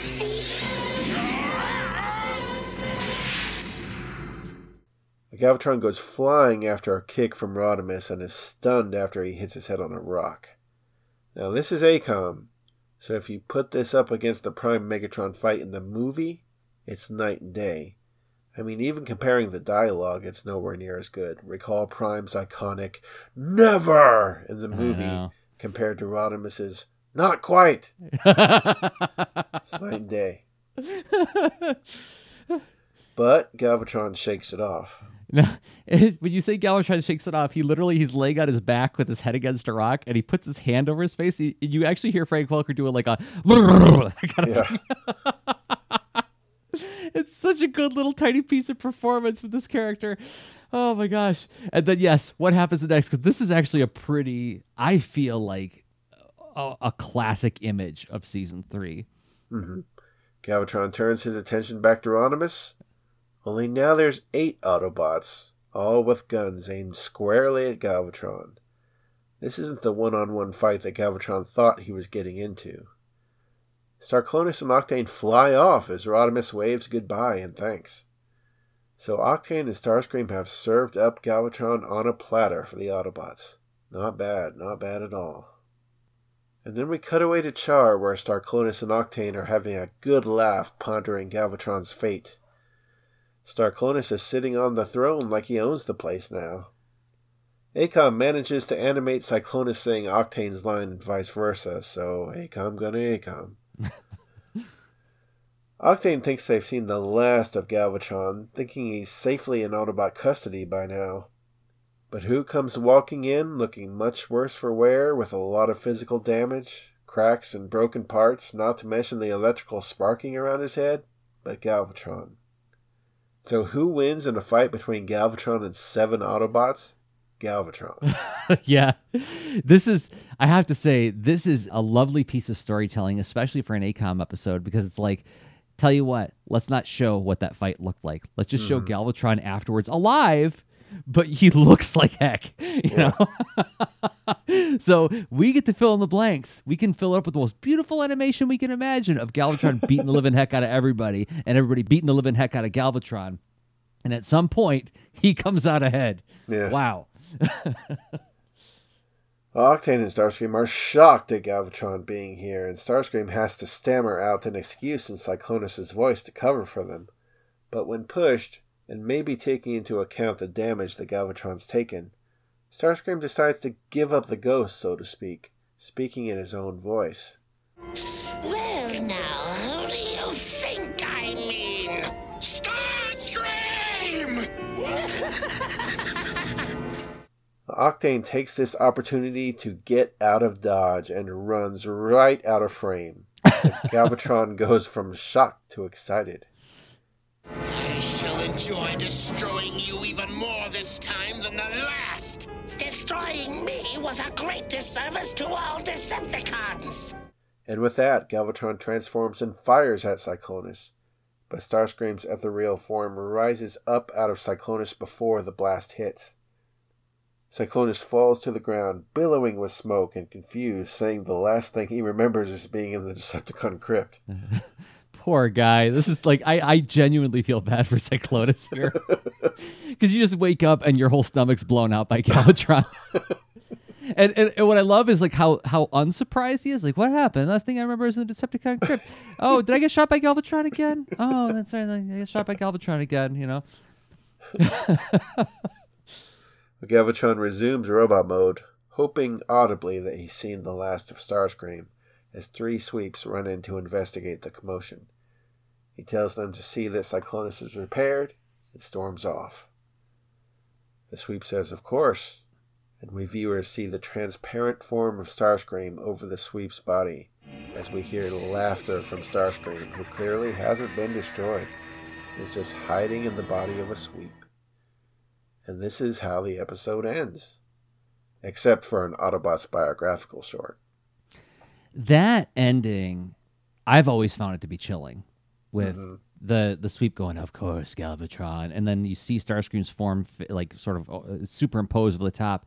But he doesn't do his normal screamy laugh. He does like this really soft kind of chuckle.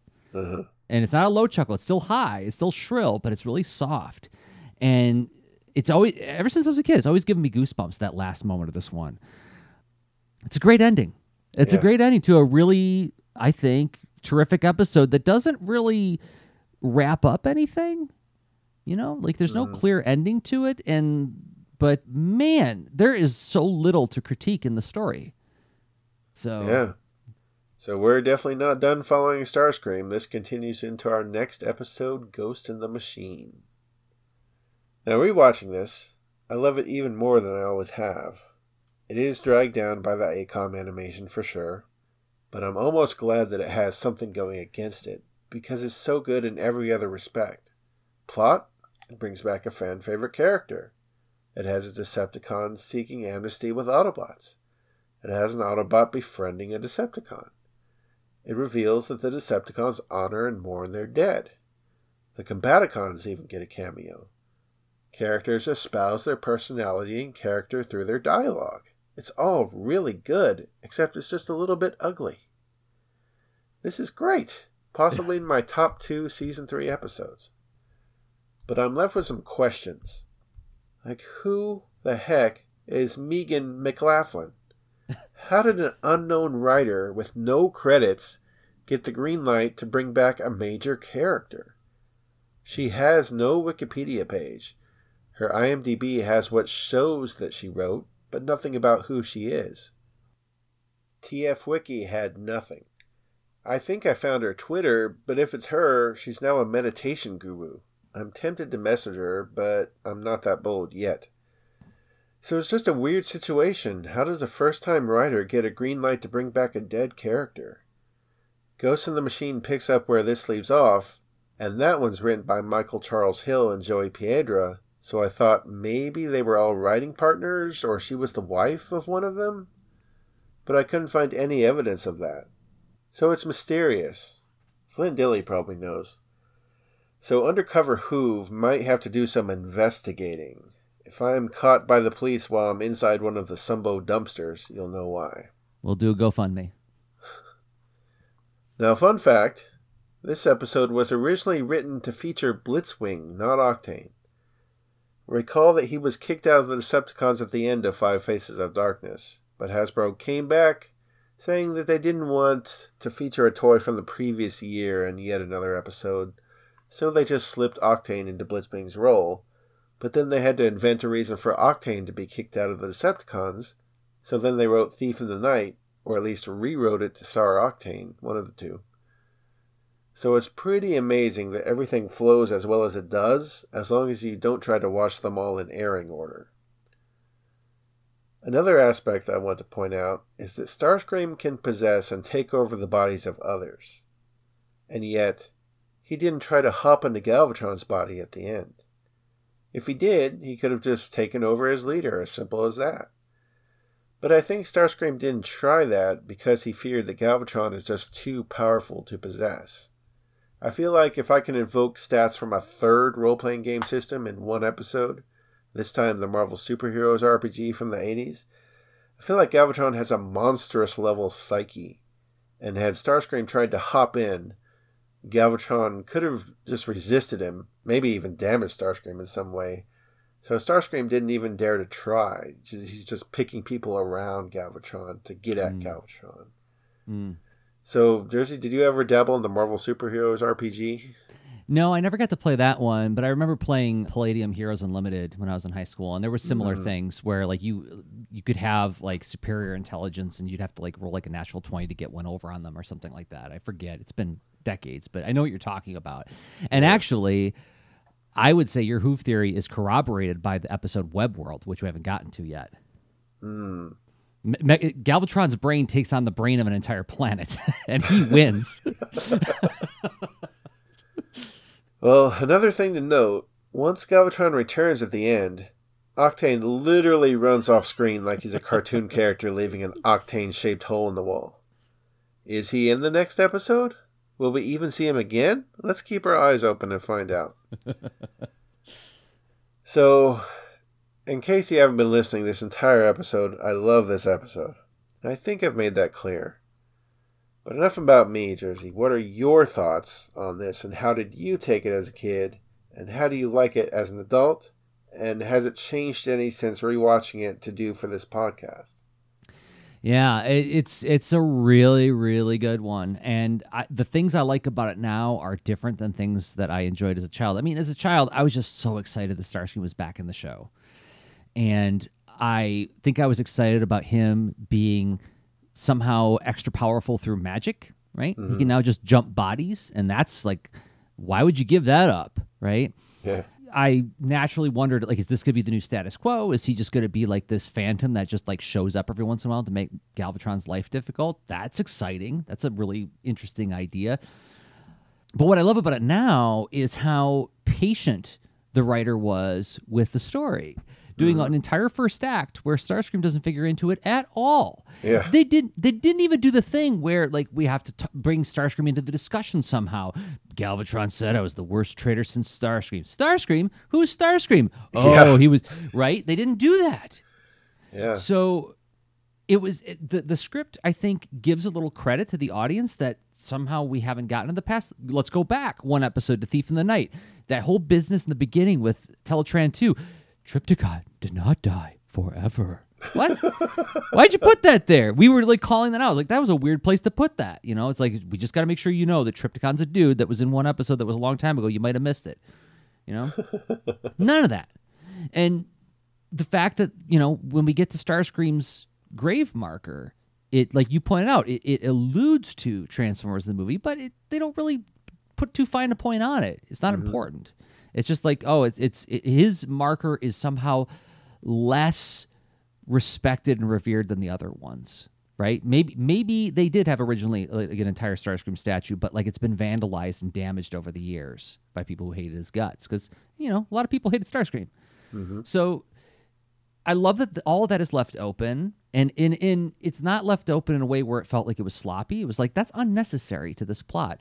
And like you said, this is the thing we always are craving when we show up to this television show is we want to see characters bouncing off of one another. We want to see how their perspectives differ, and you don't have to dig too deep. All you got to do is have Prowl show up and say, what's the military approach to this situation, right? And then we're like, oh, okay, that's Prowl. I recognize him by the things that he says, you know? And it's the same thing with like G.I. Joe. Like if Shipwreck's in it, he's got to make a joke. Polly's going to say something that's annoying, and Shipwreck says, you're annoying, bird. Cool. Right? And just find different iterations of that. And I think I've said a dozen times now, this was never a deep show, but it gets into areas that get, you know, point towards depth. And that's something I really like about this series. Is like, it's not asking me for like, don't show up to cry. You're not watching This Is Us, right? You're here for just an entertainment, but we'll point towards depth.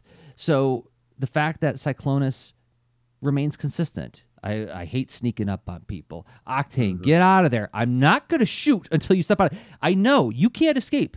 You're going to have to come out eventually, and I will wait here until you come out, but I'm getting a little ticked off that you're just sitting there hiding, right? Well, Cyclonus, why don't you just take 3 steps and go shoot him?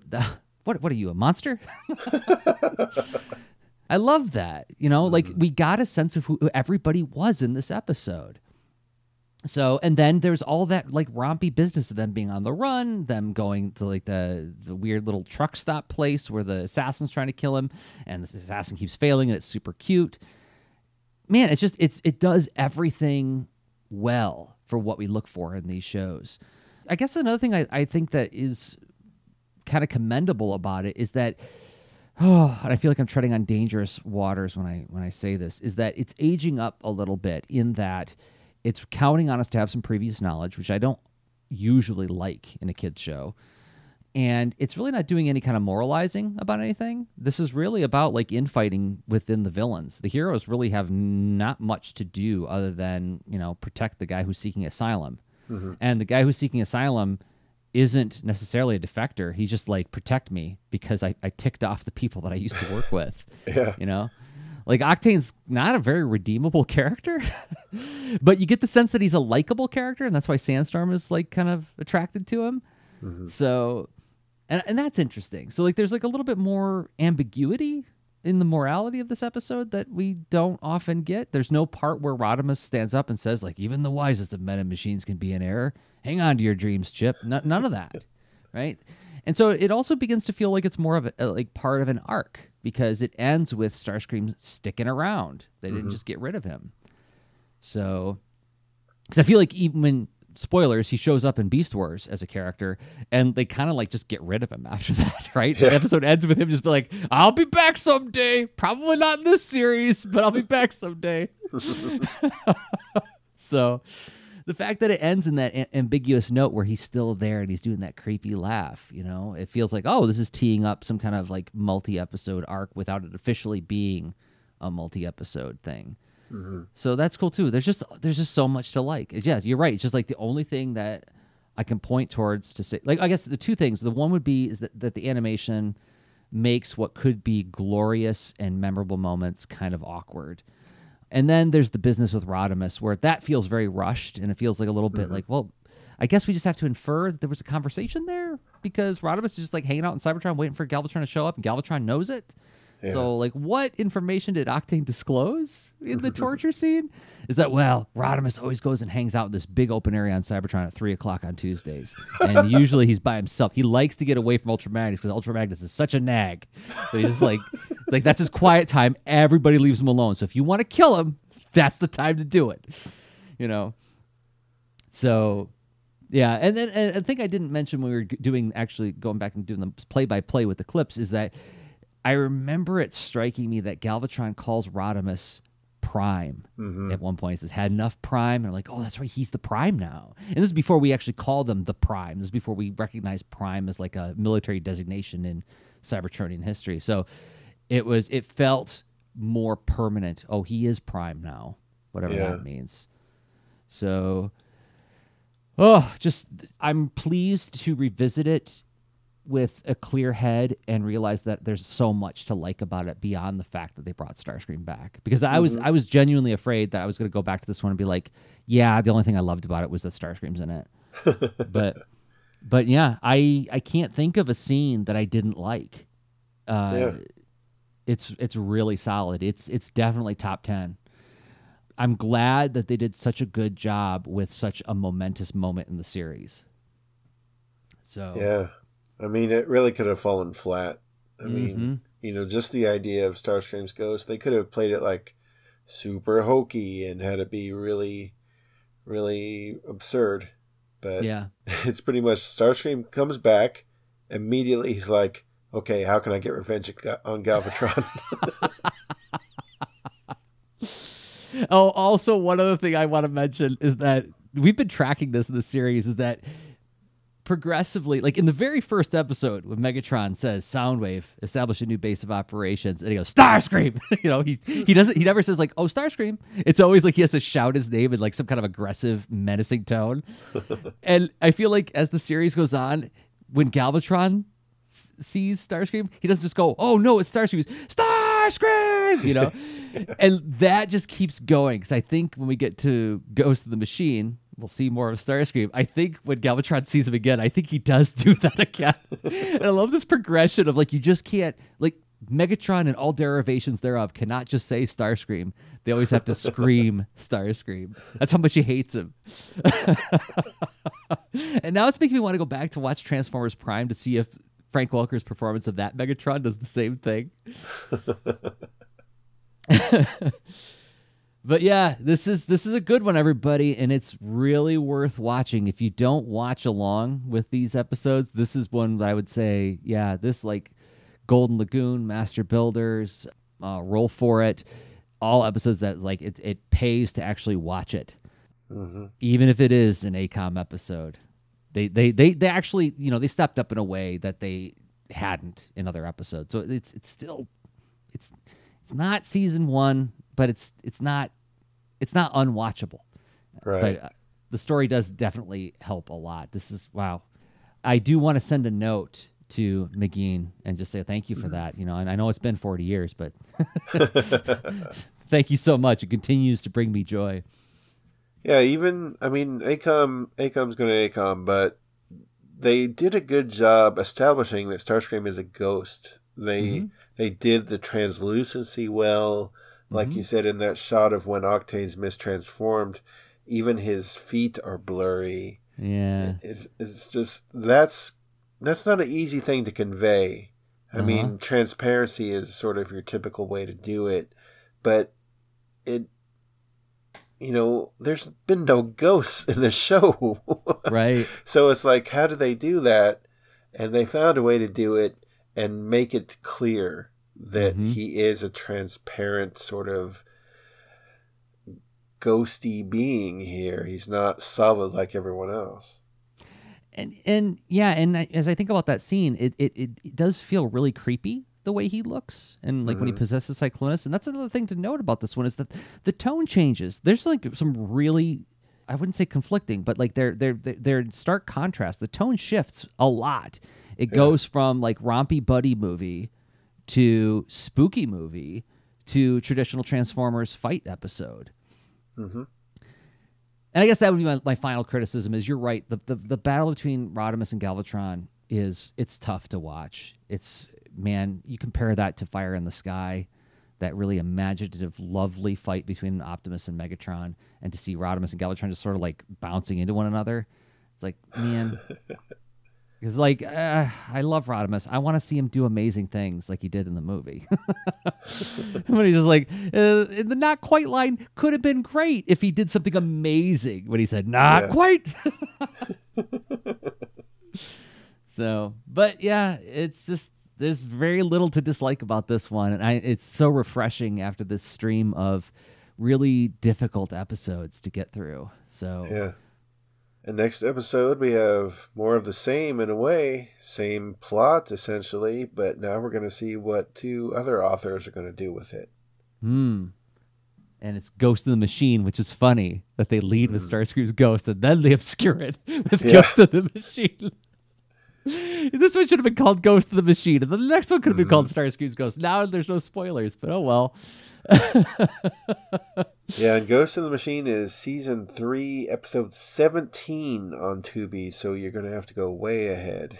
And I remember as a kid seeing these air on TV, and, you know, Starscream's Ghost just ends with Starscream clearly still skulking around. And it was like a long time before we got back to this story, because they aired in such a weird order. Wow. Oh, well, I'm excited. I honestly do not remember much about Ghost in the Machine. I think, and I'll do that guess again like I did wrong about the one with Razorclaw and Springer riding around together. I think this is the one when Starscream makes a deal with Unicron. Am I right? Okay. Mm-hmm.